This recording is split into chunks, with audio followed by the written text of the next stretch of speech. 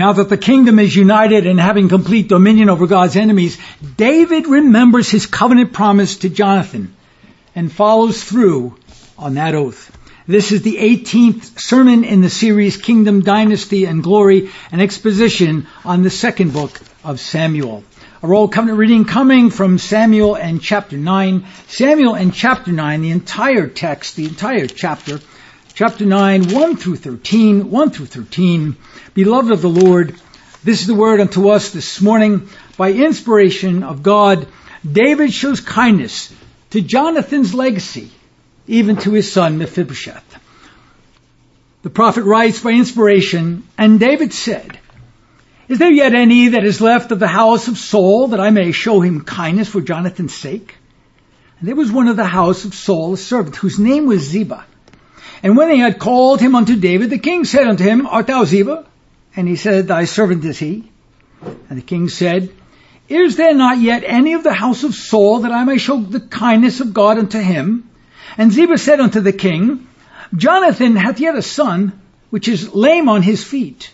And the king said unto him, Where is he? And Ziba said unto the king, Behold, he is in the house of Machir, the son of Ammiel, in Lodebar. Then King David sent and fetched him out of the house of Machir, the son of Ammiel, from Lodebar. And when Mephibosheth, the son of Jonathan, the son of Saul, was come to David, he fell on his face and did reverence. And David said, Mephibosheth? And he answered, Behold thy servant. And David said unto him, Fear not, for I will surely show thee kindness for Jonathan thy father's sake, and will restore thee all the land of Saul thy father, and thou shalt eat bread at my table continually.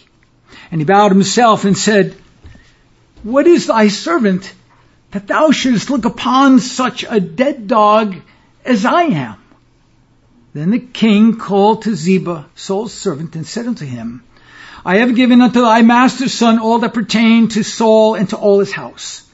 Thou therefore, and thy sons, and thy servants, shall till the land for him.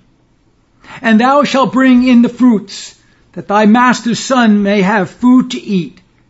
But Mephibosheth, thy master's son, shall eat bread always at my table. Now Ziba had 15 sons and 20 servants. Then said Ziba unto the king, According to all that my lord the king hath commanded his servants, so shall thy servant do. As for Mephibosheth, said the king, he shall eat at my table as one of the king's sons. And Mephibosheth had a young son, whose name was Micah. And all that dwelt in the house of Ziba were servants unto Mephibosheth. So Mephibosheth dwelt in Jerusalem, for he did eat continually at the king's table, and was lame on both his feet. Paul, writing to the church at Rome in Romans in chapter 9, beginning in verse 13, by the same Spirit, the Apostle Paul states this, beginning in verse 13 through verse 16. By inspiration of God, he says, As it is written, Jacob have I loved, but Esau have I hated. What shall we say then? Is there unrighteousness with God? God forbid. For he saith to Moses, I will have mercy on whom I will have mercy, and I will have compassion on whom I will have compassion. So then, it is not of him that willeth, nor of him that runneth, but of God that showeth mercy. Thus far as the reading of God's most holy, inerrant, and final authoritative word, the grass withers, the flower thereof fades away, but the word of God stands forever. And by his holy word is the gospel presented unto us again this day. Now, David always had a soft spot in his heart for Saul, in spite of Saul's treachery toward the shepherd king. But he especially held Saul's son Jonathan in high esteem. David and Jonathan were not only like brothers, but were more than brothers, more than just like brothers to each other, even more than biological brothers. Now that David had been given the kingdom, as he unified the kingdom and has been now successful in achieving dominion status over the pagan nations round about, his covenant oath to Jonathan is about to come due. Now remember, as you will, in the last chapter, David had taken dominion over the nations round about, all of God's enemies, beginning with the Philistines, and he set up military installations, garrisons, as the scripture calls it, throughout the nations of his enemies, keeping them in subjection to David, in subjection to God's law, and in subjection to the kingdom. And it was in the midst of great sorrow, if you remember also, great sorrow and bitterness of heart when Jonathan and David last met in the field in 1 Samuel in chapter 20. So now that David is king, now that he has subdued all of God's enemies, he remembers his beloved Jonathan, knowing that he would never see his beloved brother David again, and knowing that David would one day become king over Israel. Jonathan, during their time in the field together, before David's exile, Jonathan begs for mercy on behalf of his family. We saw this in 1 Samuel chapter 20, beginning in verse 9 and following. But in verse 14, Jonathan says this, "And thou shalt not only while yet I live show me the kindness of the Lord that I die not, but also," Jonathan says this to David, "thou shalt not cut off thy kindness from my house forever. No, not when the Lord had cut off the enemies of David, everyone from the face of the earth." So now that David has finally cut off all of the enemies of God from the face of the earth, he remembers the oath that he swore to Jonathan. So Jonathan, verse 16, Jonathan made a covenant with the house of David, saying, "Let the Lord even require it at the hand of David's enemies." And Jonathan caused David to swear again, because he loved him, for he loved him as he loved his own soul. Now, not only was Jonathan concerned about the continuity of his family's bloodline and the tribe itself, the tribe of Benjamin, but Jonathan was also aware of several realities. Firstly, Jonathan knew that the kingdom would ultimately be given to David. God had told him as much. He knew that as king, David would be required, as the king, he would be required in the glorious honor of God to rid the kingdom of all of God's enemies. And since Jonathan was in the family of Saul, and Saul finally had become one of God's enemies, Jonathan knew that his family was in jeopardy. Secondly, he also knew that Saul, his own father, was a tyrannical apostate, which made his authority, Saul's authority, illegitimate. Whenever a man goes apostate, he becomes illegitimate. David would not only then seek dominion over God's enemies, he would also act as judge over the nation of Israel. And all illegitimate rulers would have to be judged, convicted, and then put to death along with any of the illegitimate family members who might seek to vindicate their family bloodline by overthrowing the legitimate ruler. And Jonathan understood that. What is ironic about the situation, about Jonathan's fear, is that rebellion would not come from the house of Saul. It would come from David's own lineage in the person of his son Absalom. Thirdly, Jonathan also knew that his son, his own posterity, might be in danger once David obtained the throne. Just because David loved Jonathan, that did not necessarily translate into David loving Jonathan's son. Jonathan's son was still part of the bloodline of Saul and would be regarded as continuing the tribal dynasty of the wicked Benjamites. Knowing this, Jonathan doesn't merely ask David for a promise to swear his posterity. He asks David to forge a covenant alliance, a covenant agreement with him before God. In other words, Jonathan wanted documentation of their agreement. Because if David swore to this agreement, Jonathan then would be satisfied that his own family line would be spared. Now you might ask the question, wasn't David's word good enough for Jonathan to be satisfied? They were like brothers. They loved each other more than you could even imagine. Wasn't David's word enough? Was a covenant agreement before God necessary to secure that oath? Well, obviously the answer is yes. Even though Jonathan would believe David and David would give it willingly, sincerely, they needed a covenant document. Jonathan knew that once David was elevated to power and dominion, David was a man. He was just a man. He might forget his word. He might be pressured to destroy Jonathan's bloodline for fear of rebellion. Moreover, he might be incredibly politically pressured or militarily be pressured to rid the kingdom of all of God's enemies, which would place Jonathan's family in jeopardy. And Jonathan knew that. And so there was a political aspect to this. There had to be a security, a documentation of security. Furthermore, whenever we ask a political candidate who is seeking to be a leader of the people to promise this thing or promise that thing, we should make him swear before God that he will do that thing which he agreed upon. His word is never enough because there will be pressure upon the candidate, especially if he gets into the office.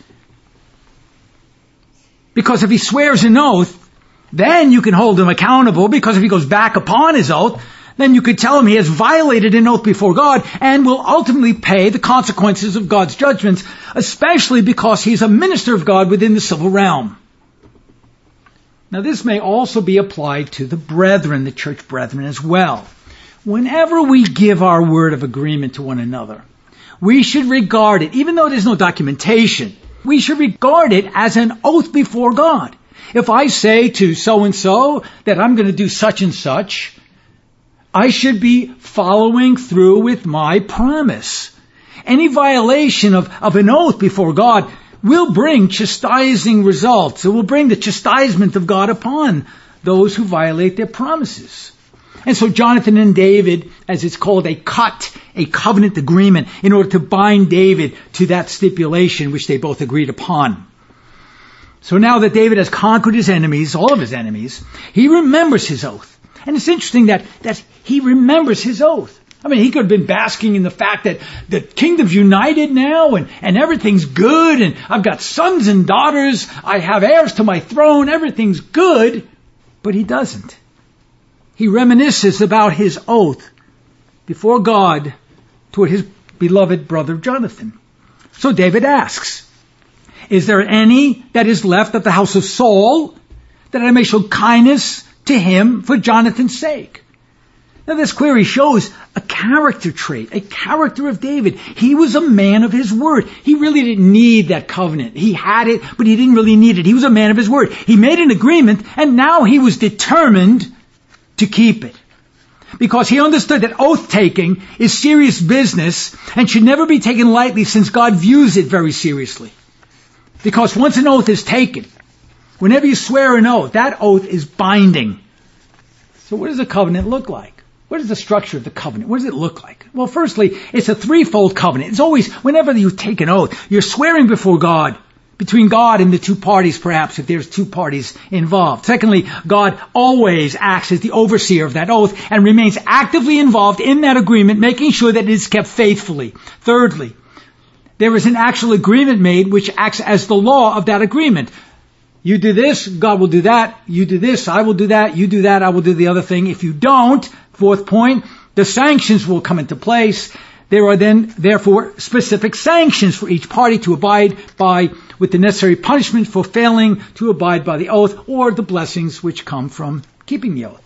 Now finally, if the agreement is kept, there are always blessings, and those blessings are generational. There are always generational blessings for both parties, and this is what the oath between David and Jonathan was all about. It had generational efficacy. While there are certain extenuating circumstances where an oath can be rescinded or annulled, those circumstances are very few and far between.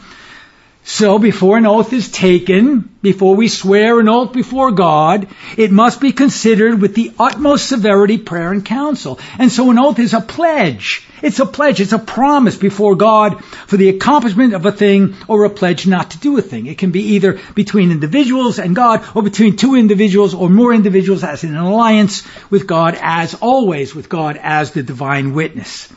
So an oath was usually made in order to confirm a covenant obligation, as we see in Deuteronomy chapter 27, when God set forth the law and then required Israel to confirm it with an amen. Notice what he says, Deuteronomy 27. And you think about the entire Old Testament, it's all about swearing an oath.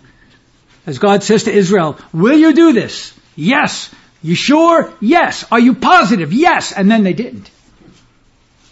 Verse 9 of Deuteronomy 27 and following, and Moses and the priests, the Levites, spake unto all Israel, saying, take heed and hearken, O Israel. This day thou art become the people of the Lord thy God. Notice that possessive idea. Thou shalt therefore obey the voice of the Lord thy God, and do his commandments and his statutes which I command thee this day. And Moses charged the people the same day, saying, These shall stand upon Mount Gerizim to bless the people, when ye are come over Jordan, Simeon and Levi and Judah and Issachar and Joseph and Benjamin, and these shall stand upon Mount Ebal to curse Reuben, Gad, Asher, Zebulun, Dan, and Naphtali. So here's the situation. Part of the tribes go up to one mountain. There's a valley in between. A group of them go to the other mountain, and they're going to talk with each other. One's going to declare the blessings of the oath. The other one's going to declare the curses. And the Levites shall speak and say unto all the men of Israel with a loud voice, Cursed be the man that maketh any graven or molten image, an abomination unto the Lord, the work of the hands of the craftsman, and putteth it in a secret place, and all the people shall answer and say, Amen. Cursed be he that setteth light upon his father or his mother, and all the people shall say, Amen. Cursed be he that removeth his neighbor's landmark, and all the people shall say, Amen. Cursed be he that maketh the blind to wander out of the way, and all the people shall say, Amen. And on and on and on. Here it is. You're swearing, you're swearing, you're swearing. This is what you will abide by. And then Moses finally says this. Cursed be he that confirmeth not all the words of the law to do them, and all the people shall say, Amen. Now what the people should have been saying is, Lord, have mercy upon us. We can't do these things. Now this exercise was a prelude to a more extensive list of blessings and cursings found in the next chapter of Deuteronomy in chapter 28. Israel was to confirm these sanctions by swearing an oath. If they departed from the oath's obedience, God promised to bring upon them his chastisements, his curses. Now sometimes an oath was taken either to bless or to curse. In other words, if I promise to obey God's commandments, then a blessing will follow. On the other hand, if I don't follow God's commandments, then chastisements will follow to the brethren and curses to the unbeliever. And so there's a connection between oath taking and blessings and cursings. Whenever an oath of obedience is followed and maintained, there is real, tangible outcome. I want to stress that point. Whenever we obey the Word of God, I'll put it as simply as possible. When you obey the Word of God, there are real, tangible results. Likewise, when you disobey the Word of God, when you disobey the commandments of the Lord, there are real, tangible outcomes, and those are always negative. The spankings will begin. When Christ cursed the fig tree, he was swearing an oath that nothing would grow upon it. He was cursing it. His oath was the swearing of a curse, and it produced a real, tangible result. The tree withered. It was a real, tangible result. The problem with Christendom today is that it no longer believes that an oath has any real efficacy. Oh, I'll swear to this or I'll swear to the other thing and I'll just do whatever I want. But if the church took seriously their oath of obedience and their obligation of kingdom building and advancing the crown rights of the King of Kings and the Lord of Lords, the world would be a very different place than it is today. I can guarantee that. Now consider some examples of modern day oath taking. Baptism. Whenever a child is baptized, both the parents and the witnesses of that ceremony are asked to swear before God that they will do everything within their power to train up that child in the fear and the admonition of the Lord. That's their oath. This means that the parents are obliged to search the Scriptures for God's directives in discipling and disciplining the child according to the Word of God.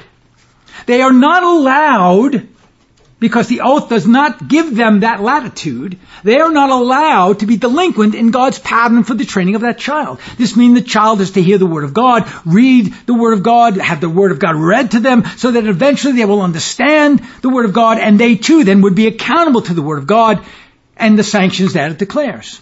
The congregation is also held responsible to pray for the family and to observe that family as they rear the child and offer help or possible suggestions when that family seems to be delinquent in the proper execution of biblical training, or when the family is doing the right thing. We need to encourage that family. And so parents, when you bring your little ones to be baptized, you are opening up yourself to a serious responsibility, and you are swearing an oath, and you will be held culpable. If you show yourself to be remiss in that oath, others in the congregation are also obliged to offer guidance or correction if necessary. This is especially the task of elders.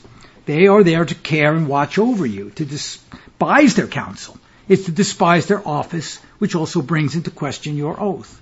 But let's consider now a profession of faith. Either when an adult is baptized, because when an adult is baptized, they're swearing an oath that they're going to follow the ways of God.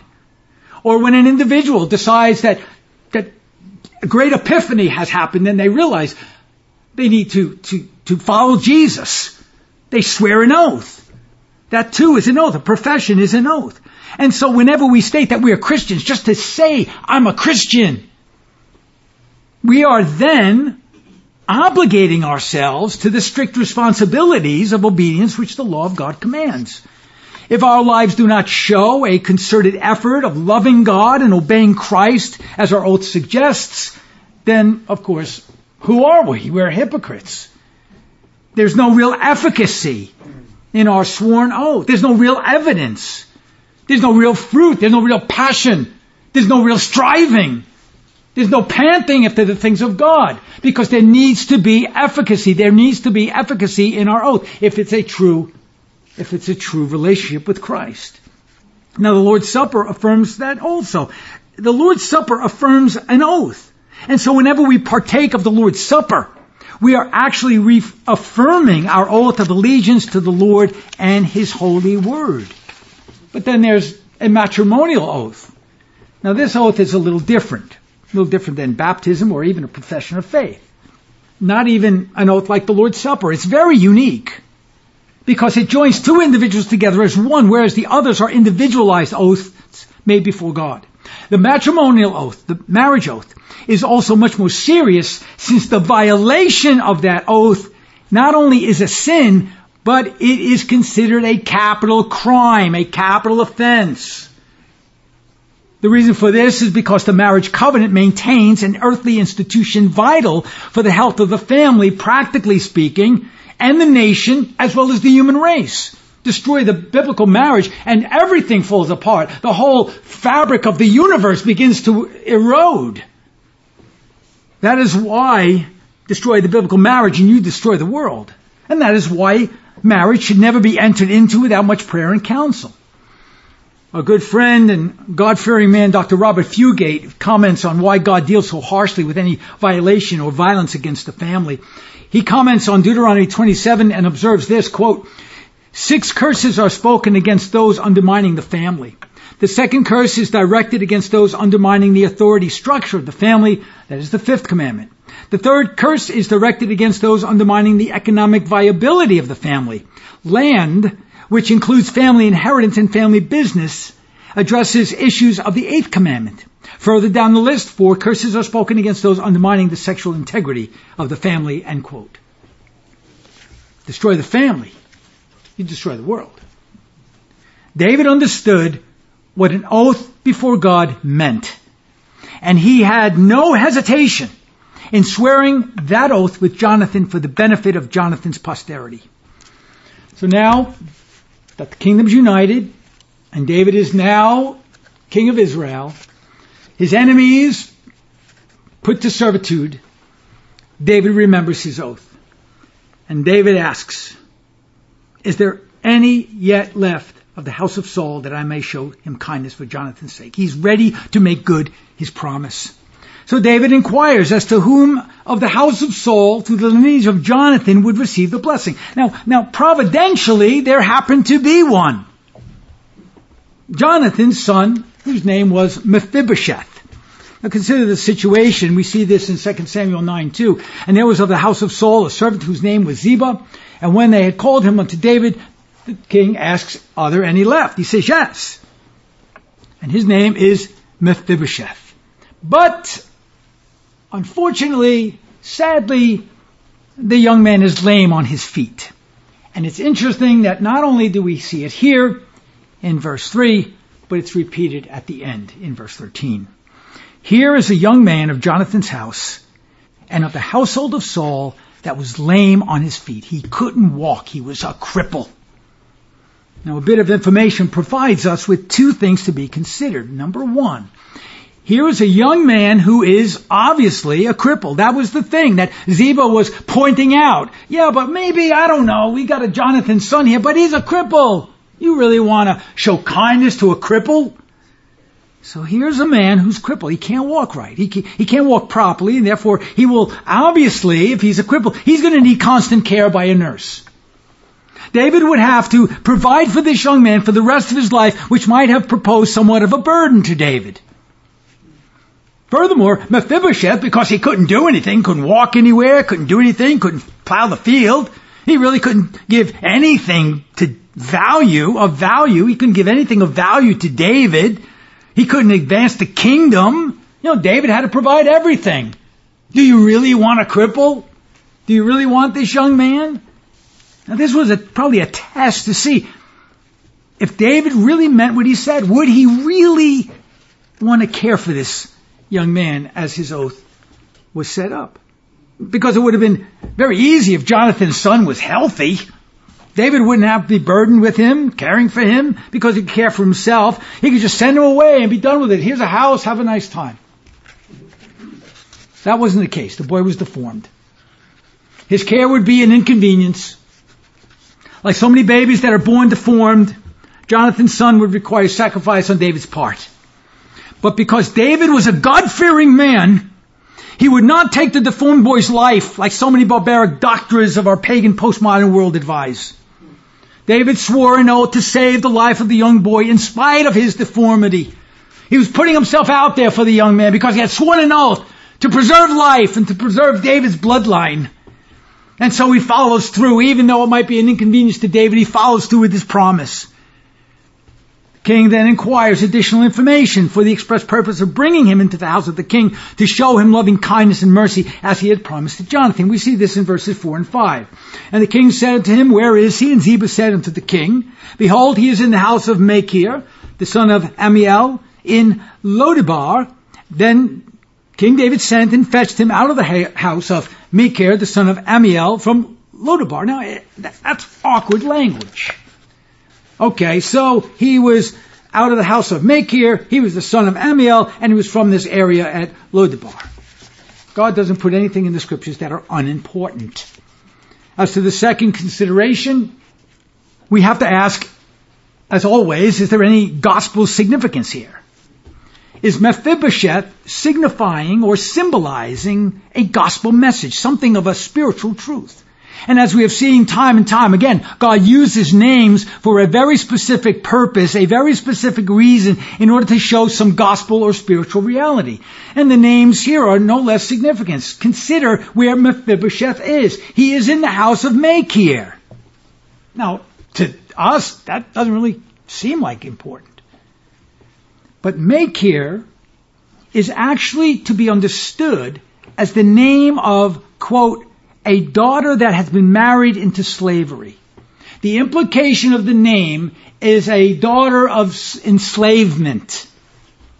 That's where Mephibosheth is from. Okay, that's where his lineage is from. He's in the house of Machir. He's situated in this house of slavery. Now, Machir's father's name is Amiel, which means the people or the congregation of God. Sometimes it's referred to as the nation of God. So here you have Mephibosheth in the house of the daughter of slavery amidst the congregation or the nation of God. And Mephibosheth finally is in the city of Lodebar, which means pastureless. In other words, without any pasture. In other words, a desert. Geographically, this might have been more of a desert place since the name means has no green pasture. Now, together, these names seem to be referring to God's people who are identified as daughters, who have been married into slavery as a result of the fall of Adam, slaves to sin, and who live in a desert place. We're a parched place. That's what Zion means.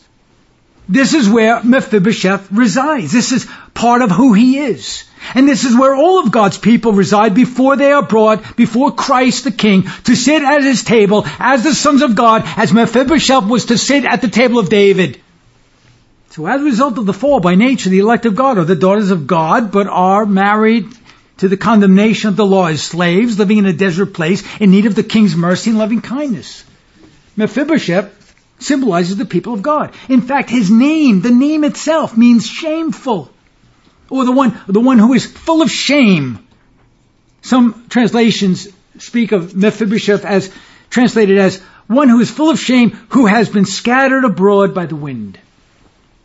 Mephibosheth therefore represents God's people who are enslaved by sin and under the condemnation of the law, but who are now, by the mercy of the king, are brought to the king's table as sons.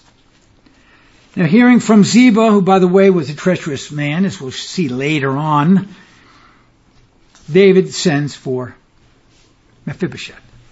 Now, once Mephibosheth arrives before David, notice his immediate response. He renders the king all of the honor due his office and falls upon his face before the king. Now, when Mephibosheth, the son of Jonathan, the son of Saul, was come unto David, he fell on his face and did reverence. And David said, Mephibosheth. And he answered, Behold, thy servant. Here's a young man that understands the power of the king. A man full of shame, a crippled man. But he understood the power of the king and the great mercy of David. He understood that the king had the power of life and death. And here David represents the Lord Jesus Christ, while Mephibosheth represents the elect of God who understand that they are to bow before him in reverence and holy fear as servants of the Most High God, thanking him for his incredible mercy. But note this, and you just got to love this, how the king greets Jonathan's crippled son. Fear not. Don't be afraid. Over and over and over, whether it was in the Old Testament as a theophany, the pre-incarnate Christ, or after the Christ was incarnate, over and over he said, fear not, don't be afraid.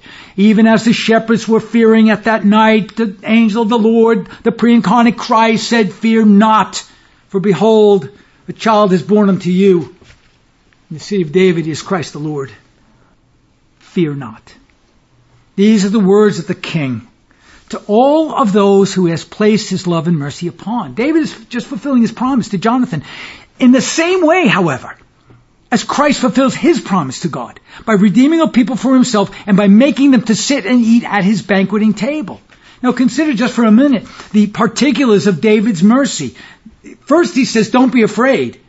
And this is the salutation of God. This is the salutation of the king. Even though the king has the power to kill and make alive, his promises of life are here in the words, fear not.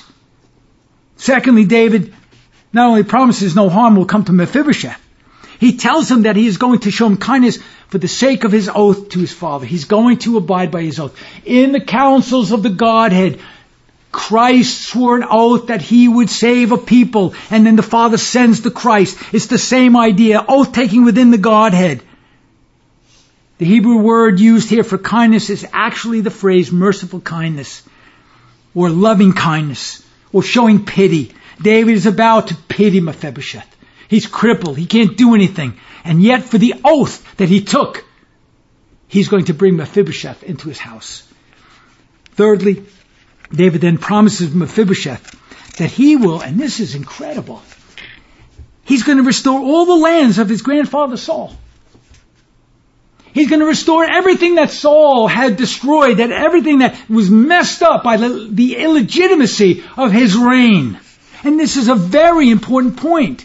To be given the land of Saul was a tremendous blessing. Now remember, Saul is a type of Adam, the first Adam. David, the last Adam, signifying the first and the last. And when Christ redeems his people, he too promises that he will restore all the land that Adam lost so that the saints become possessors of the earth. And that's why the Lord Jesus Christ on the Mount of Olivet, he said very, very clearly, very passionately, he declared, blessed are the meek, for they shall inherit the earth that Adam lost and which Christ redeemed.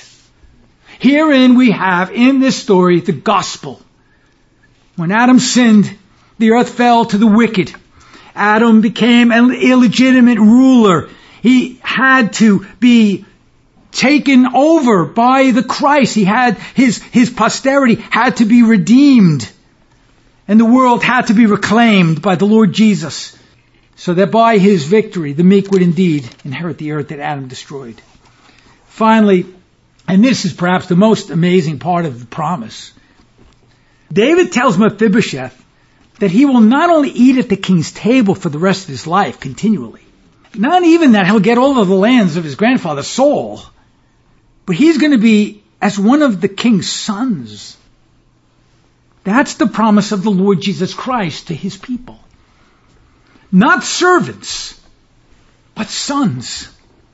And Jesus tells his disciples and us the very same thing when he says in Luke chapter 22, verse 28 through 30, "Ye are they which have continued with me in my temptations, and I appoint unto you a kingdom, as my Father hath appointed unto me, so that ye may eat and drink at my table, in my kingdom, and sit on thrones judging the 12 tribes of Israel." John tells us this in the Gospel of John chapter 1, "But as many as received him, to them gave he power to become the sons of God, even to them that believe on his name, which were born not of blood, nor of the will of the flesh, nor of the will of man, but of God." And then John, later on, as he writes his epistle, he says this, 1 John 3:1, "Behold, open your eyes. Behold, consider this. Behold, amazing. Behold, what manner of love the Father hath bestowed upon us, that we should be called the sons of God." David then calls Ziba and compels him to carry out his decree in behalf of Mephibosheth. So then the king calls Ziba, Saul's servant, and says, "You're going to serve Mephibosheth. You're going to till the land for him. You're going to bring forth the fruit for him, so that the master's son may have food to eat. But Mephibosheth, you can sit with me as one of my sons." Ziba is to be the servant of Mephibosheth along with his 15 sons and 20 servants. We then learn in verse 12 that Mephibosheth also had a young child whose name was Micah. 3 things stand out pertaining to this information. Jonathan, through Mephibosheth and Micah, had his bloodline secured as David had promised. In other words, his lineage did not end with Mephibosheth. There was the continuity of the family line. Micah's name actually means one who is like God. By implication, this son of Mephibosheth is continuing a God-fearing legacy for Jonathan and his father. And finally, Ziba is compelled to serve both Mephibosheth and his son in the same way as the heathen of Adam's race are to one day serve the saints of God. Jeremiah explains that there will be a day, or maybe in our time, may not be in our time, maybe in some future time. But he promises, as God swears this oath, he promises that there will be a day when the wicked will no longer oppress the just as it is today, but will be compelled to serve the Lord and the people of his kingdom. Notice Jeremiah 30, verses 8 and 9. "For it shall come to pass in that day." What day is that? The day of the Lord, when Christ finally brings victory because of his incarnation and the work at Pentecost. "For it shall come to pass in that day, saith the Lord of hosts, that I will break his yoke from off thy neck, and will burst thy bonds, and strangers shall no more serve themselves of him, but they shall serve the Lord their God, and David their king, whom I will raise up unto them." And David understood that very well, for he writes in Psalm 102, beginning in verse 16, "When the Lord shall build up Zion, the parched place, he shall appear in his glory. He will regard the prayer of the destitute," or the crippled, "and not despise their prayer. This shall be written for the generation to come, and the people which shall be created shall praise the Lord." Notice that generational thrust, the people that will be created, the sons, the grandsons, the great-grandsons, and the sons to 10,000 generations following. "For he hath looked down from the height of his sanctuary. From heaven did the Lord behold the earth, to hear the groaning of the prisoner, to loose those that are appointed to death, to declare the name of the Lord in Zion, and his praise in Jerusalem, when the people are gathered together, and the kingdoms to serve the Lord." By the mercy and loving kindness of King David, Mephibosheth sits at the table of the king as his own beloved Son. And yet the Scripture clearly reminds us once again that he's still lame on his feet. That reminds us that even though we sit as sons of God at the table of Christ, especially when we celebrate the Lord's Supper and we're at the table of the supper of the Lord, we are reminded that even though we are the sons of God, we are still lame and unable to do anything without the help of the Spirit. The Apostle Paul tells us this in Philippians 2 verse 13. Unless we be conceited and puffed up in our own minds to think that we could do anything without God, Paul tells us this. For it is God which works in you, both to will and to do of his good pleasure. May God do so as we continue to abide by our oath to love and serve him as we advance his kingdom on earth, in time, and in history. And this we shall do, God helping us, unto the praise of the glory of his grace. Amen.